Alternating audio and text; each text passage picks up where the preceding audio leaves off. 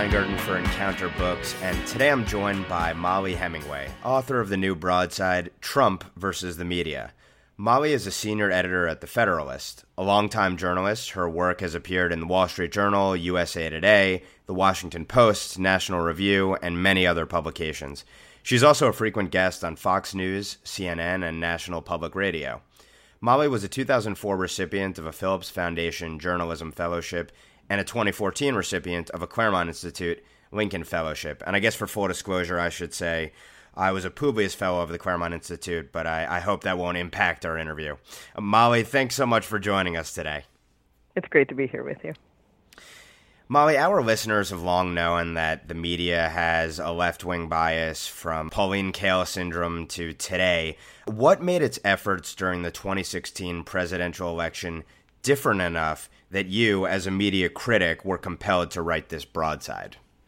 Right. So I have been looking at the media for a really long time, and it was clear that there was something just truly different about what happened in 2016. And I think it's that while we have been in this climate of talking about media bias for many decades, there was no pretense left after 2016. You had journalists openly talking about how they felt their job was to prevent Donald Trump from being elected, and they would sort of talk about how they were in anguish about what that meant, about how to cover Hillary Clinton versus Donald Trump. These were things that people saw prior to 2016, but it was all laid bare. And in that trade, they decided to trade these things that they had, like objectivity, or an attempt at objectivity is probably a better way of putting it, and service, trying to serve the public good and serve all people, whether they're liberal or conservative. They traded those in with this desire to defeat Trump, and then he won. And so I was just kind of curious about what happened there. Like, why did that happen, and at what cost? Yeah, and so in this case, we have an instance where media bias was not just reflected in the coverage, but it actually clouded their analysis to the degree to which they felt that their job was to expose the truth about what was occurring in America and what was impacting voters. In terms of getting the election result, their predictions so horribly wrong, why should anyone have assumed that a press that largely consists of a uniformly leftist intelligentsia, or sometimes unintelligentsia, would have understood what was going on in the parts of the country and among the people that helped elect Donald Trump as president, given that the people who voted for Trump were so different from the people covering the election itself? You know, when you put it that way, it is kind of striking that we were surprised that people were surprised by the results of the election. There are systematic problems in the media establishment that make them uniquely unable to understand the people that they're supposed to be serving in terms of readers and viewers. And I think maybe in the past there was a better attempt to have sort of a systematic opposition, by which I mean it's kind of like how Vladimir Putin gives people an option of, if they oppose him, of either working within the system or outside the system. And it's pretty easy pick for most people, because if you work outside the system, you might end up dead. Whereas if you work inside the system, he sort of listens to what you have to say so he can shape how he runs the country. And in the past, I think we had maybe we had some sort of systematic opposition where you had conservatives who could kind of let people in the media who are overwhelmingly liberal understand what conservative concerns were, to the point that they could kind of address them as they did their biased coverage. But in this case, everything was so weird with the Trump phenomenon, in part because conservative leaders themselves didn't understand what was going on, particularly for a long part of the Republican primary process. And so they weren't getting that information that they would normally get to kind of check their coverage and check their biases just a little bit. And so it made it more obvious at that point. How much of the media's hatred of President Trump expressed during the election and now subsequently in his presidency, in your view, was based on style versus his ideological principles or his policy views, given his heterodox positions, the fact that he had a D next to his name for much of his public life, and the hundreds of thousands of dollars he contributed to Democrats as well? Not to use another Russian example, but if you think the Russians were meddling if you understand why they were meddling, it wasn't so much that they loved Donald Trump, but they really hated Hillary Clinton. And I think that when you look at a man like Donald Trump, who isn't particularly conservative, very populist and has been for a long time, and some of that overlaps with conservatism, a lot of it doesn't. But someone who they kind of worked with for a long time, they enabled him for decades, and he learned the craft of how to use the media to help out business enterprises and whatnot through the mean streets of New York City media environment, and everything was fine for a really long time. The main problem seemed to be two things. One, there was something very personal in opposition to him doing the birtherism that he did throughout the Obama presidency. So they loved President Obama, and they took it very personally that he was playing these birther games, and that's totally reasonable. And then the second thing being that he became the biggest threat to Hillary Clinton, who they had every plan of coronating as the next president. And so even though his own politics and policies might not have been so at odds, although in some cases they were dramatically at odds. And the other issue being that he figured out, unlike every other Republican candidate who ever existed, or that's a little bit of an exaggeration, unlike most other Republican candidates, he figured out that the media don't have the power that they think they do. And so when they try and push a narrative against Republicans, most Republicans will cower and just try and think about, what can we do to make the media like us more? And instead, he would just get more extreme. He would say something more outlandish or more different than what their preferred narrative was. And it was just explosive. Yeah, and President Trump has a way of, in essence, triggering the media, and he really proved to be a master manipulator in a way that certainly in my lifetime and maybe ever, no Republican presidential candidate has had. Scott Adams has, of course, written about this expertly and I think brilliantly in his Dilbert blog. What, in your view, is the lesson of President Trump for future Republican candidates, or any candidates really, in terms of handling the media assault? Well, I mean, the thing that just shocks me actually is that even after the success of Donald Trump, where he had this presidential victory in the face of unbelievable media hostility, and he had this victory in part by exploiting people's hatred of the media, which we now see. It's not just the proof in the pudding being that he won the presidency, but even just if you look at polls and whatnot, when people report what they think about the media, Republicans are just off the cliff in terms of whether they trust the media in any way, shape, or form. I think it's unfortunately a number that might have no return. There's just so much loss of trust with the media. But even on the other side of the aisle, you have people really not believing in the media too.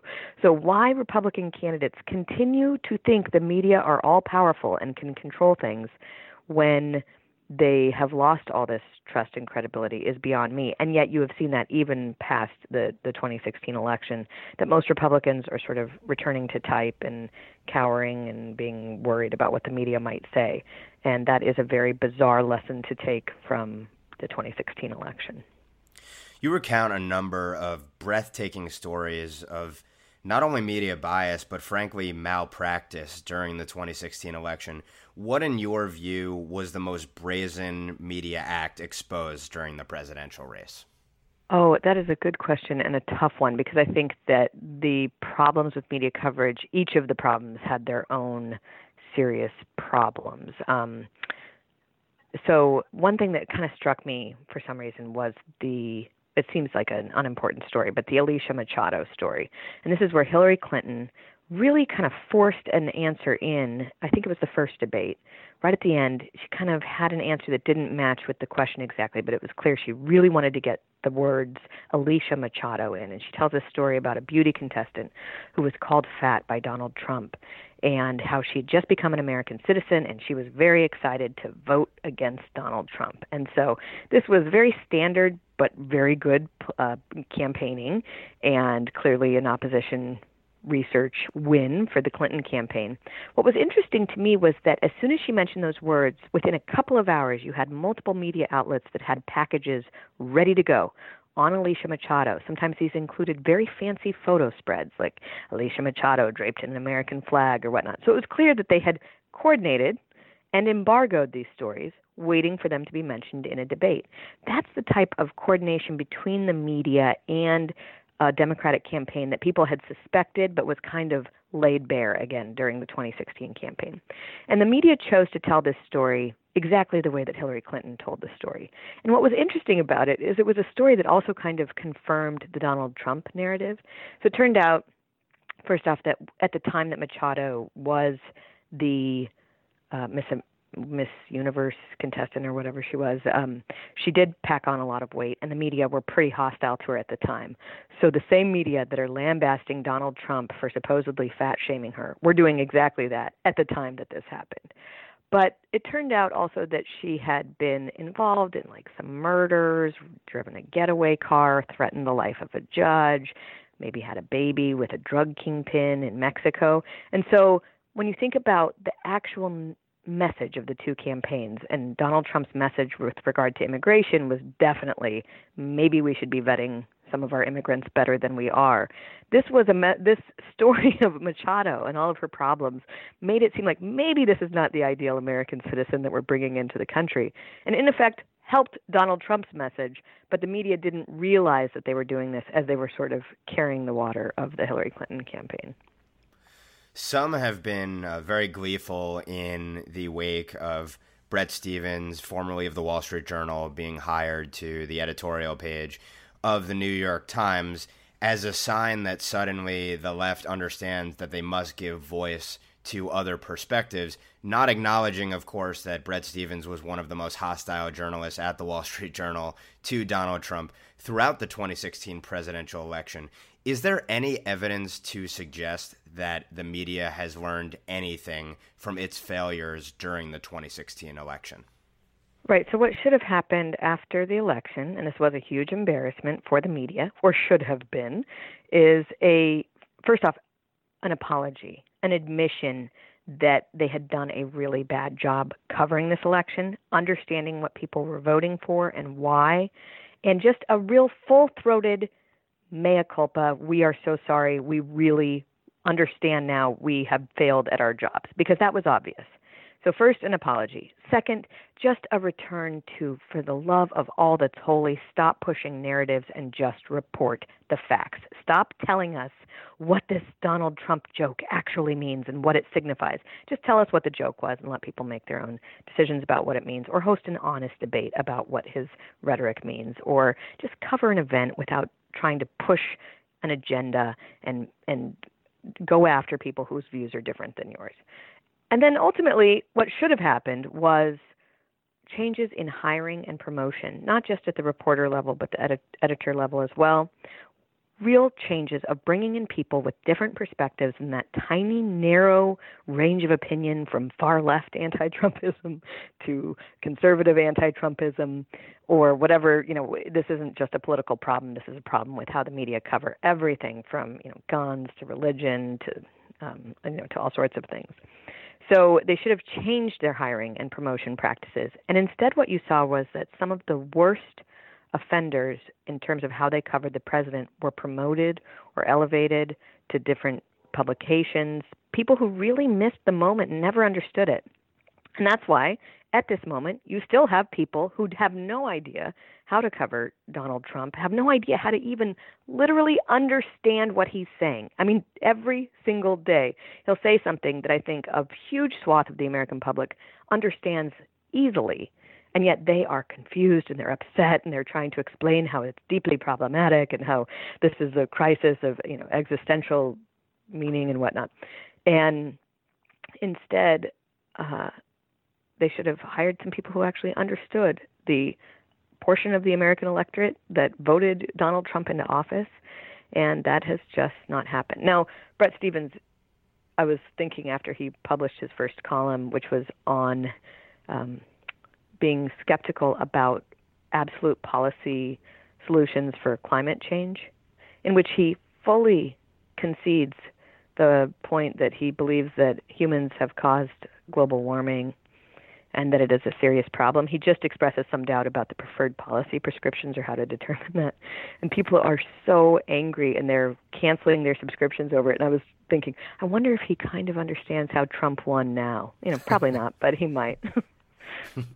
But certainly for the New York Times, at least, it is more press coverage for them. So maybe that's the positive. I don't know. I mean, at least they did try to reach out and hire someone who is outside of their far left echo chamber. I think it's much more disconcerting that the Washington Post, which is the town publication of the seat of government, has so few people who understand the moment and who are sympathetic to, much less who are sympathetic to it, and that is not good for the in-house publication. And this is a good segue into, I think, one of your more pertinent and prescient quotes in the book, which is this: "The current political situation is the logical result of the hostile and distrustful environment the media, cultivated, rather than some black swan event unleashed by the sudden onset of irrationality of voters in flyover states. It was the media's decades-long approach of putting its thumb on the scale by covering conservatives and conservative causes poorly that created a lose-lose situation for conservatives. There was no way for them to operate successfully in a system where the media allowed them to be respected as the principled opposition, only as long as they were shackled and limited by biased news coverage, and conservative voters were beyond sick of it." What are the ramifications of all this? Well, it's not a good situation for our republic. It is. It's not good if people feel that they have to lash out in response to an injustice or unfairness of a media environment, and it doesn't lead to good governance or anything like that. So, I mean, that's one of the things that I'm very concerned about. This decline in the media and the media's credibility mean that we don't have a common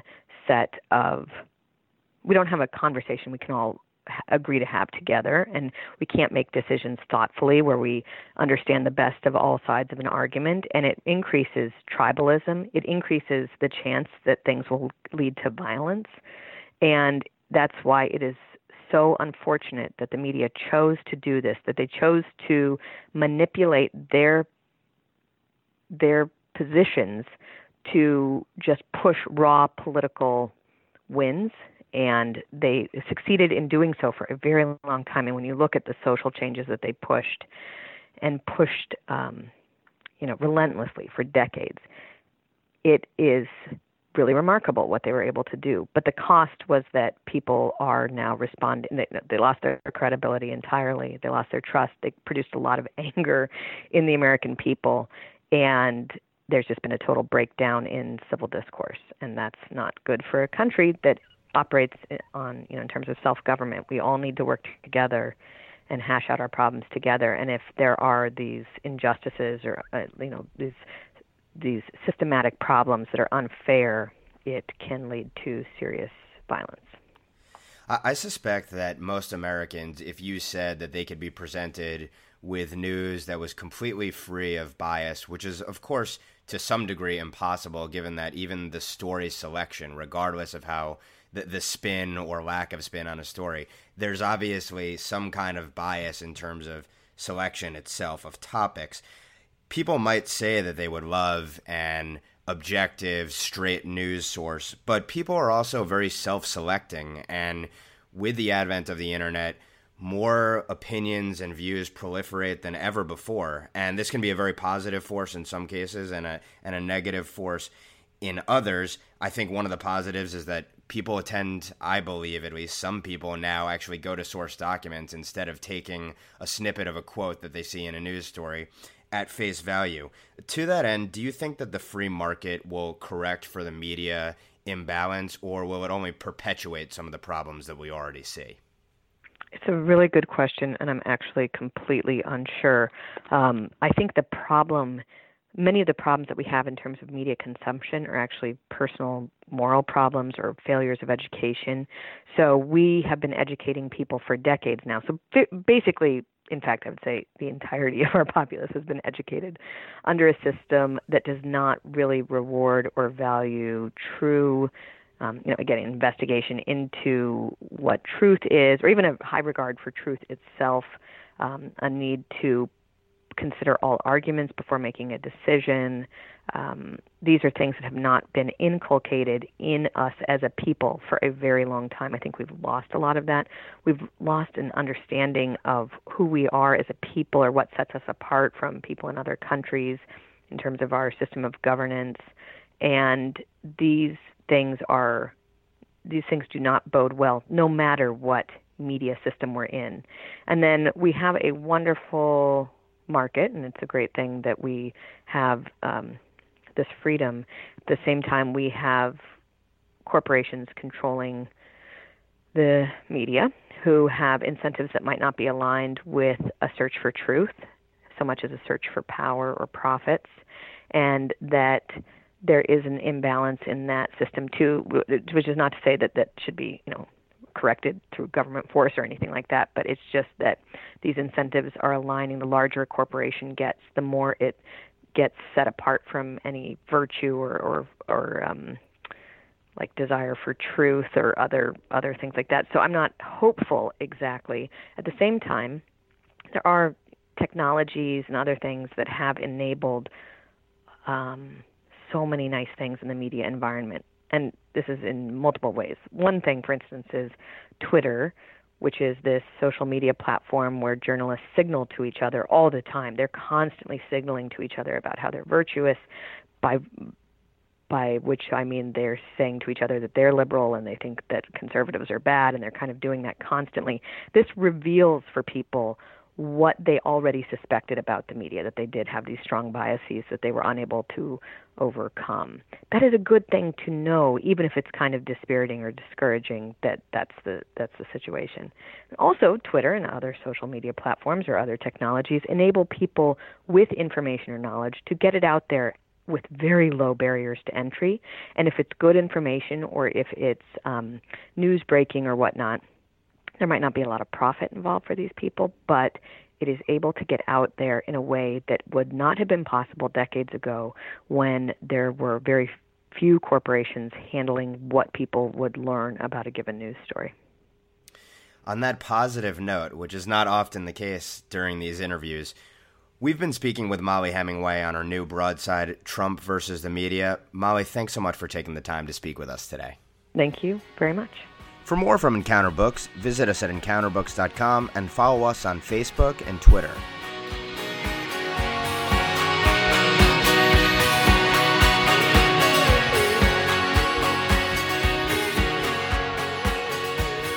Intro and outro courtesy of Kurt Vile's Freeway.